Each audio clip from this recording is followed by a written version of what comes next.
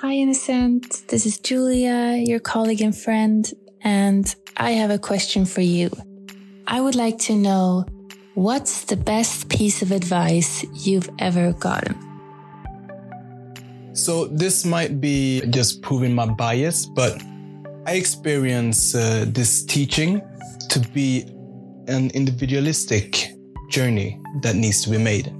And I think that's what's grabbing me onto it, because I see that as the solution in their journey. Yes. I think that the path forward, either you regarding your own life or society in general, is that we need to show the responsibility of our life. We need each and every one to grow up and to realize that we don't need to be kids playing with the small toys. We're here actually to become adults. And living in a society where that is not highly promoted, it seems to be an individual journey. That said, I experience the utter opposite. The more I learn, the more collective I experience it. The more I understand, the more I understand that I share this knowledge. The tradition is great. And what we do is opening more and more to a field of understanding that is the same to all of us.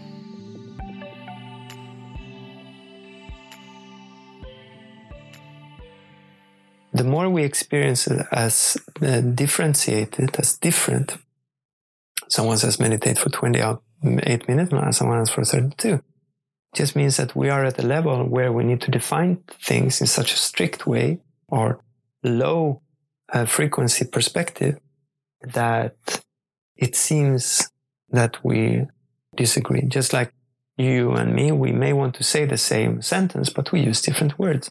Well, as long as we are connected, we understand that, yeah, I get your point, I agree. If not, I say, well, why did you use that word instead of that word? And, we individualize. So I agree that the responsibility is solely on each and every one of us. But at the same time, the further we go on the journey, the more general human I experience it. And the more I know myself, I experience, the more I can identify and understand my brothers and sisters. The differences between us seem less and less essential, and actually less and less a problem, and more even conflict, what is seen as a conflict, many times such a resource, because it will trigger us to question things, hopefully, or at least it will bring us to sooner or later revalue if what we're standing for is not correct. And then if we're able to communicate while questioning each other, we can find answers. And precisely, yes. And if we dare to put the questions that are slightly more general than where the conflict is at, that's always the solution. And then we see that the so-called conflict is actually a motor, something propelling us to reach a higher level. Many of the terms that we may tend to use, like individual, like elitism, like outside, brings us into a position of eccentricism, where we are not in the center of our life anymore. And the more we are in the center of our life, the more we come to see the opposite, that positioning yourself as an elite is to position yourself outside of life, which is meaningless. Positioning yourself as an individual quest will actually alienate yourself from the surroundings that you love. And in that way, it's the search for the centrism instead of the eccentricism, I think, is something that goes hand in hand with any growth. Just like the great teachers that I had privileged to have such good teachers, and I'm so happy for that. And what they have shown me is always that they're just my older brothers who know a little more and to love to have me in their company on the path. It's not like show me you how much I know and you don't know anything, and one day maybe you will understand half my book. Those were never good teachers. No. And when you really have the knowledge, I remember, also my first years as wanting to be artist. Me and my friends, artist wannabes, we spent a lot of time discussing art and who was a good artist, who was a good poet, who was not, and so on. Instead of writing, and judging, having opinions about things. and the more you get to know something, love the attempt. And then if it doesn't resonate with you, just let it be. It's not important. You can appreciate. You can appreciate the what is behind it, even if it was not expressed very well, and all this feeling that we're in it together. So I wouldn't myself use the term individual other than in question of responsibility. Great. I'll take that with me. Hey, this is Innocent Mugenga, and you're listening to the Learnability Podcast, an exploration of how society interacts with technology and you. So I thought I'd start off this episode with answering one of the questions that have come in. And this is a question from my dear friend and colleague, Julia Larsdotter, who's wondering about the best advice I've ever received. Which is a really good question, and I didn't really answer her question with this. This is maybe the best answer that I found on this podcast so far. And it's Konrad Svenninger, Tantric monk, who I recorded a podcast with after having spent a full week at his yoga retreat, and directly after 48 hours of a silent retreat. We decided to sit down and we had a great conversation for about an hour and a half or two, and this is 6 really sharp minutes that I've carried with me since we recorded this about 2 years ago. I found it to be very relevant then, and I've since built upon my question that I posed to him then, and used a lot of what he'd said in formulating the mission and vision of learnability. And I recently held a webinar about just this, how we can connect our individual pursuit of fulfillment and our own learnability to contribute to society in large. In today's episode, we're talking to another dear friend of mine, Katrina Bimel, and she's our second returning guest on this podcast. I hope you enjoy this remote conversation. Stay safe. Welcome, Katrina. Thank you. Welcome back to the Learnability Podcast about a year later, more than a year later. Yes, it's been a wild year. Yeah, definitely. How have you had it and how are you doing right now? Right now I'm doing really well. I think these times spent in quarantine have brought me a lot of creative energy and a lot of productivity, which feels pretty counterintuitive, but that's basically where my head and heart is at right now. Oh yeah, so you're like me. Like I feel more productive now that I get more time at home, actually. Right. Yeah, it's something about sort of being able to, I guess, do several things focused at a time, yes. And it's great. And also being able to freely adapt to. We've spoken a little bit about things like biological prime time, but without going too nerdy into that, like you're being able to adapt to your different peaks and valleys during a day. For sure. Not dependent of like work hours. Yeah, definitely. And what have you been up to this year since we've of course been speaking, but not in this format. So please give us a recap. Right. So my mind goes straight into what happened this summer. I took a long journey in South America where I had a pretty deep experience with plants and plant medicine. And I sat in different rituals that really took me deeper on my personal journey, but also brought me closer to what potentially I'm meant to be doing on this planet during this time. So it was a very profound summer, to say the least. And then the fall was full of sort of new, exciting projects and clients coming through. So it's been a busy fall and winter. And as you catch me right now in this phase, I'm actually moving through a transition into canceling a lot of my contracts and once again diving deeper into the mystical arts and sort of my own little endeavors. Okay. There's a lot I want to catch up here. So let's start with going back to the summer. Where exactly were you? And was the intention to do the type of trip where you would be able to explore more of the psyche or different parts of yourself? Oh, yes. It was a journey together with my teachers who I got to know during my time in Bali. And so in many ways, it was a deepening and a continuation of the education I already started in Indonesia. And so I felt very safe. I felt like I deeply trust the processes that my teachers provide. And boy, they didn't disappoint. It was, it was a big, profound journey this summer. How long were you away? And without giving everything away, of course, I'm not asking about the details, but just to give a feeling or a view of your inner journey. Yeah, so in terms of chronological time, I spent about a month in Peru and the surroundings around Peru.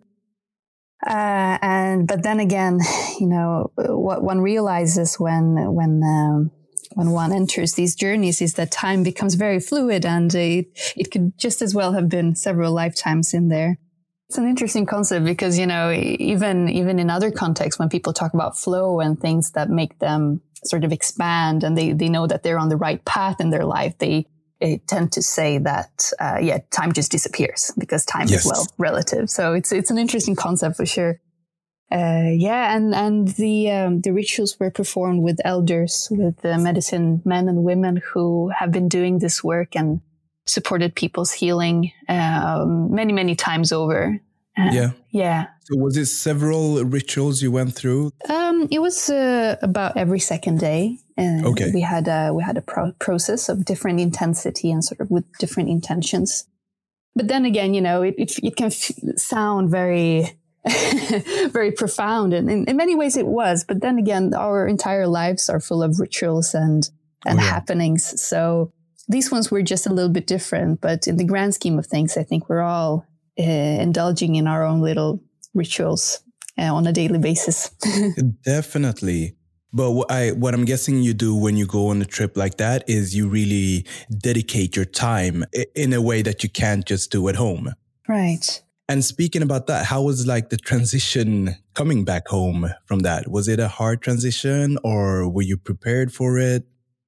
Well, my intention was, when I got back, was to go to Borderland, the fun festival that me and my friends often gather at. Oh, yeah? Yeah. So, but that was very optimistic to think that I would be able to handle big amounts of people and excitement. So definitely the integration part and the everything that, I think of it as some sort of, have you had C vitamin sometime in a glass and you see what are they called?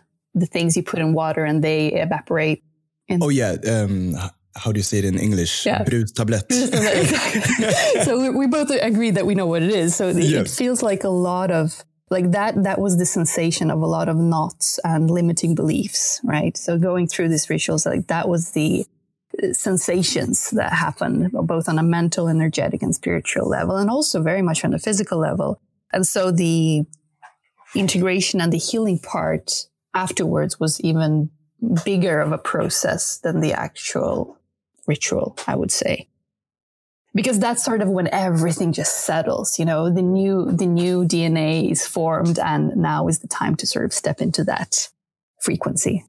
I find it really exciting. I haven't experienced anything similar myself, but I've been hearing a lot about different rituals and piecing together all the different sources. the way I imagine it in my head is like that major paradigm shift, and you're actually accelerating that during a focused session or a focused journey, a focused trip. Oh, yes. And then after a paradigm shift, of course, there's a process to, like you're saying, put the pieces back together in a new form and try to apply whatever insights you found daily. Yeah. And I like to think of it as, this is somewhat of a revolution going, like on an individual level, it feels like very much like a revolution. While a lot of the other healing, going to weekly yoga classes or going to see a shrink for, several times a month. Like that's a whole evolutionary process as far as my relationship to it is. An experience like this is a revolution. So it really redefines a lot of old unhelpful beliefs and it's not for the faint of heart, but very much necessary for this world. So we're speaking about, so you came back that fall, you had a lot of work and assignments going on. Yeah. How are you balancing? Would you see it as two worlds right now? Well, I see it as several worlds. The way that has been helpful for me to think of it as a mental model is that there are all of these abundant amount of characters, right? Living in each and every person. So, for example, if I stand before my parents, I transform into this one character. And then when I step into the yoga mat, either if I'm on my own or if I'm facilitating a class, then those are new identities or new personas that are coming through. And so I like to think of it as there is not just one Katrina, right? There are several, some of them I know, right? And some of them are no longer that present. And then there are some that I haven't met yet. And so I think it's fun. I don't think it's either or. It's rather this and something else. There is always something more. So that's how I navigate the different characters and the different lifestyles, so to speak. Hearing you talk about this, we've spoken about like different hats we wear throughout the day or throughout a week before. Mm-hmm. And it feels like what you're doing is really staying on top of the transitions.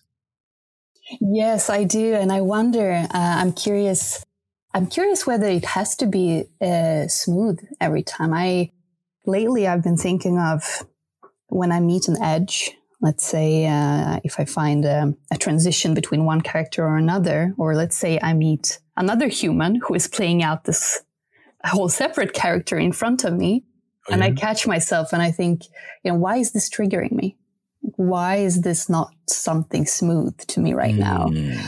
And so instead of stepping into reaction, which would perhaps be my previous more default state of being, I ask myself, what is this mirroring to me? So even if the transitions between my inner characters don't happen as smooth, I mean, I really wish they do. But the times when they don't, I think it's a great opportunity to learn something new and exciting that perhaps I have been overlooking before. And you mentioned teaching different classes. I know you recently had a class with the Norlight initiative. Right, yeah. Could you tell us a little bit more about that? It's something you launched during these COVID-19 times. It seems to be a really good initiative. So please tell us more about that. And then we can dive deeper into your class and what you actually taught. Oh, thank you. Yeah, it's been a wild ride launching Norlight together with my friends. It all happened very fast. I think within three calls, the five of us decided to do this, and we brought our friends with us and we set up the structure, and now we're hosting online classes. Wow. Although that is the very simplest form of what it is. We like to view it as a digital campfire. I saw that and I really like that. Yeah, we try to communicate that through our animations as well, because we truly believe that there is a longing in the human race right now to get back to the roots and get back to community and gather around a fire. And fire as a symbol is a very interesting one because fire speaks of transformation. Fire speaks of the mystical and why we often, in the old times especially, lit the fire at night before sleep and so on. Yeah. And so there is a lot of transformation happening in the society right now and also on an individual level. So gathering around a fire seems like even if it's a digital campfire, it feels like the right thing to do. And that's getting back to something familiar. Right. But we're trying to do it digitally and find new ways. Right.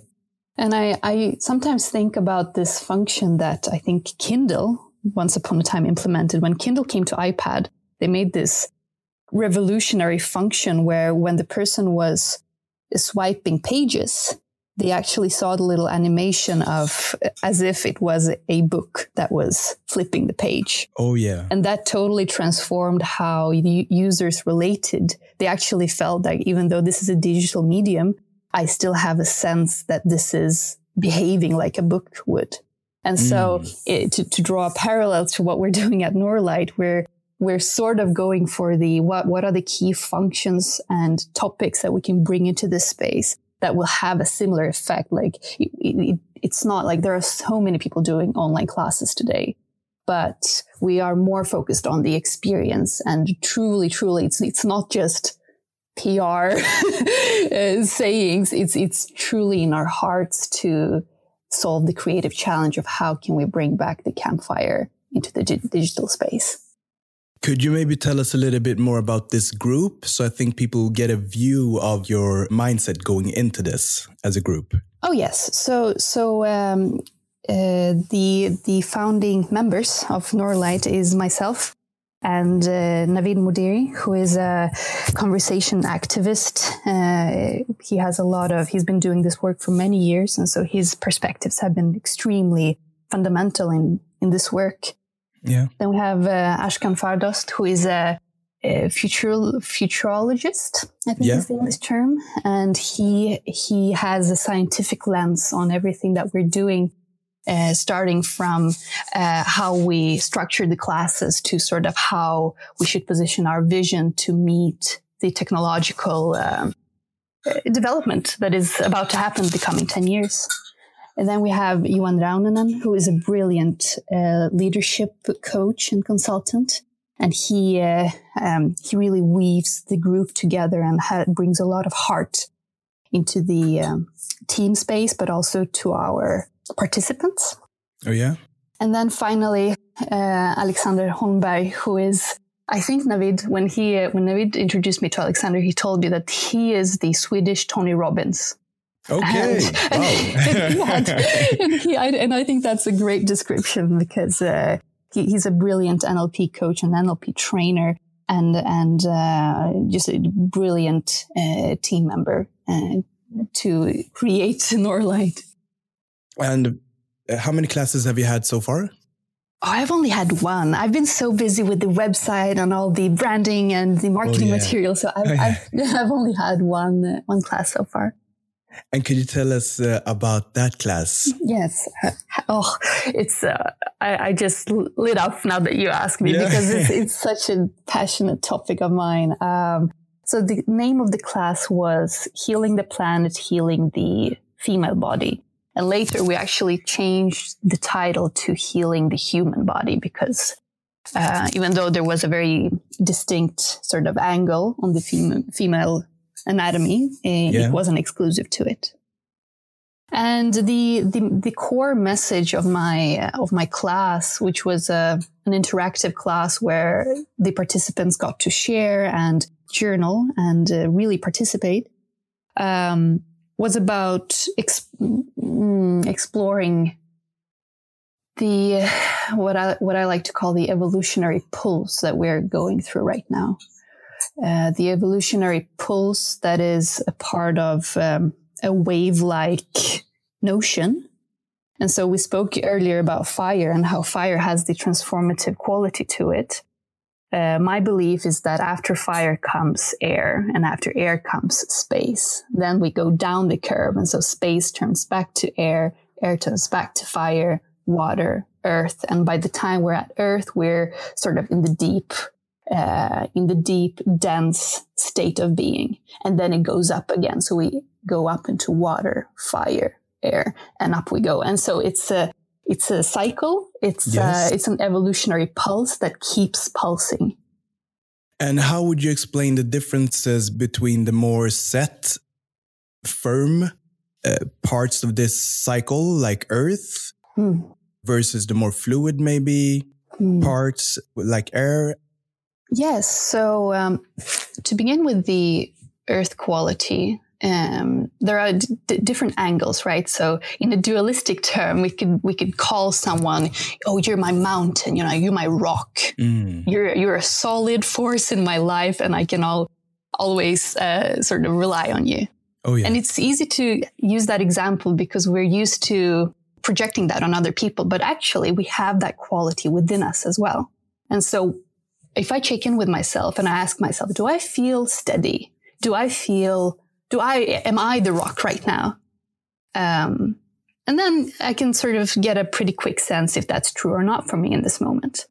It can also mean on the other side of the spectrum that I'm stuck, right? I'm a rock and I feel stuck to this place in this relationship, and I can't seem to get the energy moving. So there is no judgment in saying whether an element is good or bad. It really just depends on our own interpretation. How we use it and how we choose to use it as a tool. Like for me personally, I like to think of it as informative. Like it's just information. It's like, all right, buddy, you feel like a rock right now. We should probably get onto the yoga mat and we should do some cat-cows and warm up and get some water going, in our system. And so that takes me into the water element, saying that water can cleanse. Crying is, for instance, connected to the water element because it's a sort of purge that our system does, because it cleanses that which is no longer useful so that other aspects that are useful can take place. Yeah. And I can see on the downside of that, like you were saying, nothing is positive or negative in itself, but there's positive and negative aspects maybe, or how you use it or don't use it. So on the downsides, the fluidity might be not having solid ground or being too fluid or not standing on solid ground, basically. Exactly. So the big thing, maybe, I'm just trying to wrap my head around this and try to summarize. I guess that's what I do. It's getting this information and then acting upon it. Not acting actively always, but having the tools and the information needed to sort of make informed decisions.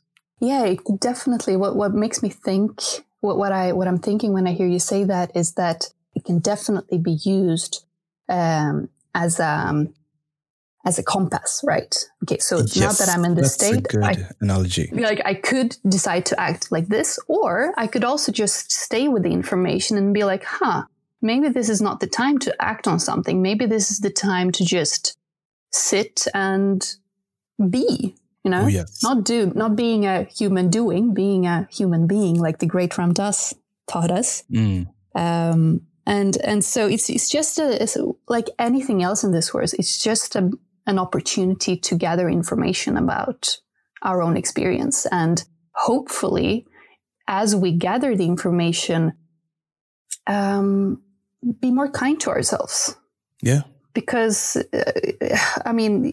the earth and the water, they are pretty steady elements. But imagine when we enter fire or air, even more so. Like fire, why am I feeling all these intense emotions? I'm not okay with this. Someone has crossed my boundary, or it's time for me to redefine myself. Like all of these emotions can be really, really intense. And so instead of being scared of them or trying to hide. I mean, sometimes hiding can be healing as well, but not if it's a reaction. I mean, there is something very beautiful in catching ourselves in these fire elements, right? And being okay with like, this too is allowed, because my presence in this world is not limited to, let's say, earth and water. I can be fire too, and that's all right. I can even be air and space. But it's a big thing being aware, maybe, because that's taking it from being just a reactive state to actually observing it. And then if you still choose to be in that state, it's an active choice in that case. Yeah, it's definitely an informed choice. Yeah. And I'm guessing you left this on a wide perspective to be applicable for me as well. And then if you go deeper into like the female body. Yes. The cyclic nature of women who are menstruating, right, is that their body on a monthly basis goes through the cycle of elements, right? And I think it's really beautiful to use this as a mental model, but also to use it as a model to communicate with your partner, right? To make them better understand which season you're at or which element you're in right now so that they can relate to you accordingly. So for instance, during the bleeding phase, there is the earth element is very much near. Because the energy is going downwards, down into the earth. And you know how they say that the veils are very thin when a woman is menstruating between the underworld, the sort of more subtle arts in our world. And as that phase moves on, we step into water and air. That is more of a spring and summer qualities. And so that's the menstruation is over and we're starting to regain our physique and we want to go out and socialize with people. And at the time of ovulation, which is the peak of the summer phase, the peak of the air and space phase, is when the face is most symmetrical and we're most outgoing. And then it starts to go down again because then the egg wasn't fertilized. And so we go down into the fire elements and the water elements and eventually back down into earth. This is great. I see this as really great mental frameworks of visualizing and understanding oneself. Right. Yeah. And the sooner we start to embrace the fact, no matter if we're men or women, that we are cyclic humans, it's just that it becomes so evident because the woman has most often the menstrual cycle. And so it really manifests in our bodies. But men definitely go through this too. I don't know if you can agree on this, like the changes in your own life as a man. I'm sure it's cyclic too. Definitely. I don't know if I've seen it as cyclic, but so I've mostly seen it, like up and down, but it's probably cyclic, like you said. What I have seen is how cyclic we as a society are. That I think is super clear for me. That might be coming from fashion and following the fashion cycles and then expanding that out into macroeconomics and then expanding that further. I think it would help us a lot as a society if we could realize also how cyclic we are on that level. Yeah. And that history repeats itself. Yes, exactly. So there's something, for example, called the fourth turnings. And I'm not too versed with it to go deeper into it now, but I would recommend people listening to look that up, the fourth turnings. And that's really an illustration throughout history how cyclic we have been. Very interesting. And Ashkan also talks about it in his futurology class at Norlight. Yeah.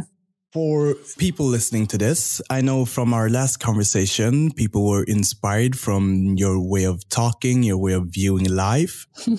I would like to, I don't know if I asked it in that conversation, but the question is, how did you get into this? And for someone looking to get more into what you're speaking about, could you illustrate a path, or how did it go for you, and what were certain steps you took? And I know it's totally individual, person to person, but as an inspiration.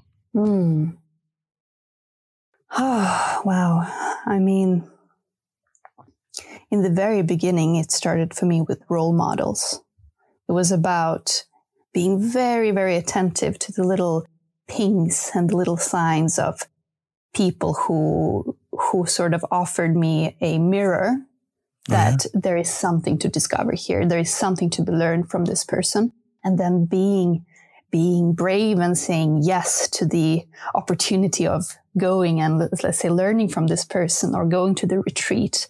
I think it's very like, if you feel the pings coming your way, then follow them like breadcrumbs until one day, at least the way it happened for me, I decided that enough with the retreats, enough with the other people's sort of worldview, even though it's super inspiring at times, but I no longer feel like I need to gather worldviews from others. And I decided that day that it was time to draft my own religion.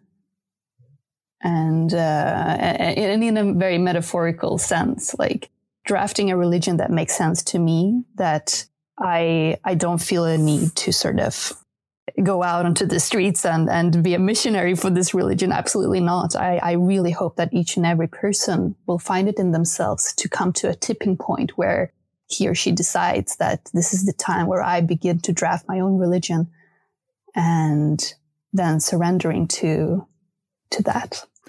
And is that because we have many of the answers within ourselves, and given the right tools, we can look within? Yeah, the tools and the mental models are helpful. Like outer tools are helpful to a certain degree, definitely. And I look forward learning many more of those, but I will not let them identify I will not identify with them as much as I used to. That's sort of the distinction that I'm making right now. Yeah. Because I truly, like you say, I really believe that all the tools, and much more so, live within. It's such a cliche, but God, is it true? I have a painting that I made of how we as humans navigate between all of our inner characters, right? So it's like going through a forest, and all of these spooky characters jump from a tree, or they hide behind a rock, and we sort of need to pass all of those characters until we reach these magnificent portals. That is the portal to what I call the 5D, or the matrix, or the source. And as we gather strength and peek through the keyhole, and maybe even opening these portals and step into it, we step into the world of immense wisdom and immense knowledge. And we have all different paths to go there, but eventually some of us reach it, and that's just magnificent. I love that. Have you listened to The Portal, a podcast called The Portal? The Portal, no. With Eric Weinstein. It's a really interesting podcast. He's trying to explore the same thing, coming at it from, I think he's a mathematician from the start. So he's coming at it from a science point of view, a cultural point of view, a spiritual point of view. And I think you would enjoy it. So I just throw in that recommendation. Thank you. You mentioned painting and your painting, and you've shared some of that. And I know you also do a lot of writing. So I thought I would put you on the spot here at the end of this podcast and see if you have something you would like to read, maybe for us, like your favorite writing or something you'd like to read to us. Yes, what a great challenge. Let me bring up my phone and see what I've written lately. Yeah, take your time. All right, Innocent, I think I got one. Oh, thank you. Thank you for sharing. So here goes. It's called Breathing in the Scent of Spirit. Breathing in the scent of spirit, turning it to liquid luck, letting soak through all my organs, dripping through my grid of bones. Beautiful. And last time we spoke, I know the end of our conversation was a lot about you going out and teaching, and you're doing more of that now. Well, at least online for now that we're all in quarantine. Exactly, yeah. And I think that's good, because I wanted to ask, like, do you have any class coming up? Should people just follow you on Instagram to keep up? Oh yeah, so I'll be doing my classes through Norlight the coming weeks. I mean, all the way into the summer at least. And so if they just follow me or any of my teammates, they will see the weekly schedules that we post. Actually, we're posting one this Sunday. So every Sunday we post the weekly classes that are about to come. So I hope to see people there, and so that we get to chat more about these sort of things. Oh, yeah. And Norlight, that's Noor, right? Yes, Noor, like Noor, and then light. All right. And your cat, Bimel. Yes. On those channels. Yes. That's me. Come say hi. I definitely think people should do. And Katrina, thank you very much for taking your time. Thank you so much, Innocent. It's been great, like always. And I look forward the next time. Yes. You've been listening to the Learnability Podcast, and probably the last episode of A Pod a Day. It's been a great month running A Pod a Day. We have produced 11 podcasts, which is not a pod a day. It's a pod each 2.8 days, but a definite increase from the maybe 4 podcasts we would have produced otherwise. So we're really happy to have had you with us on this. We've seen 100% increase in listenership, and we've really enjoyed all the interactions. We will be going back to our regular programming, and we're finding new ways of creating new concepts in these remote days that we find ourselves in. But our goal is to continue giving you learnability in a bi-weekly format. Until next time, stay safe and stay curious.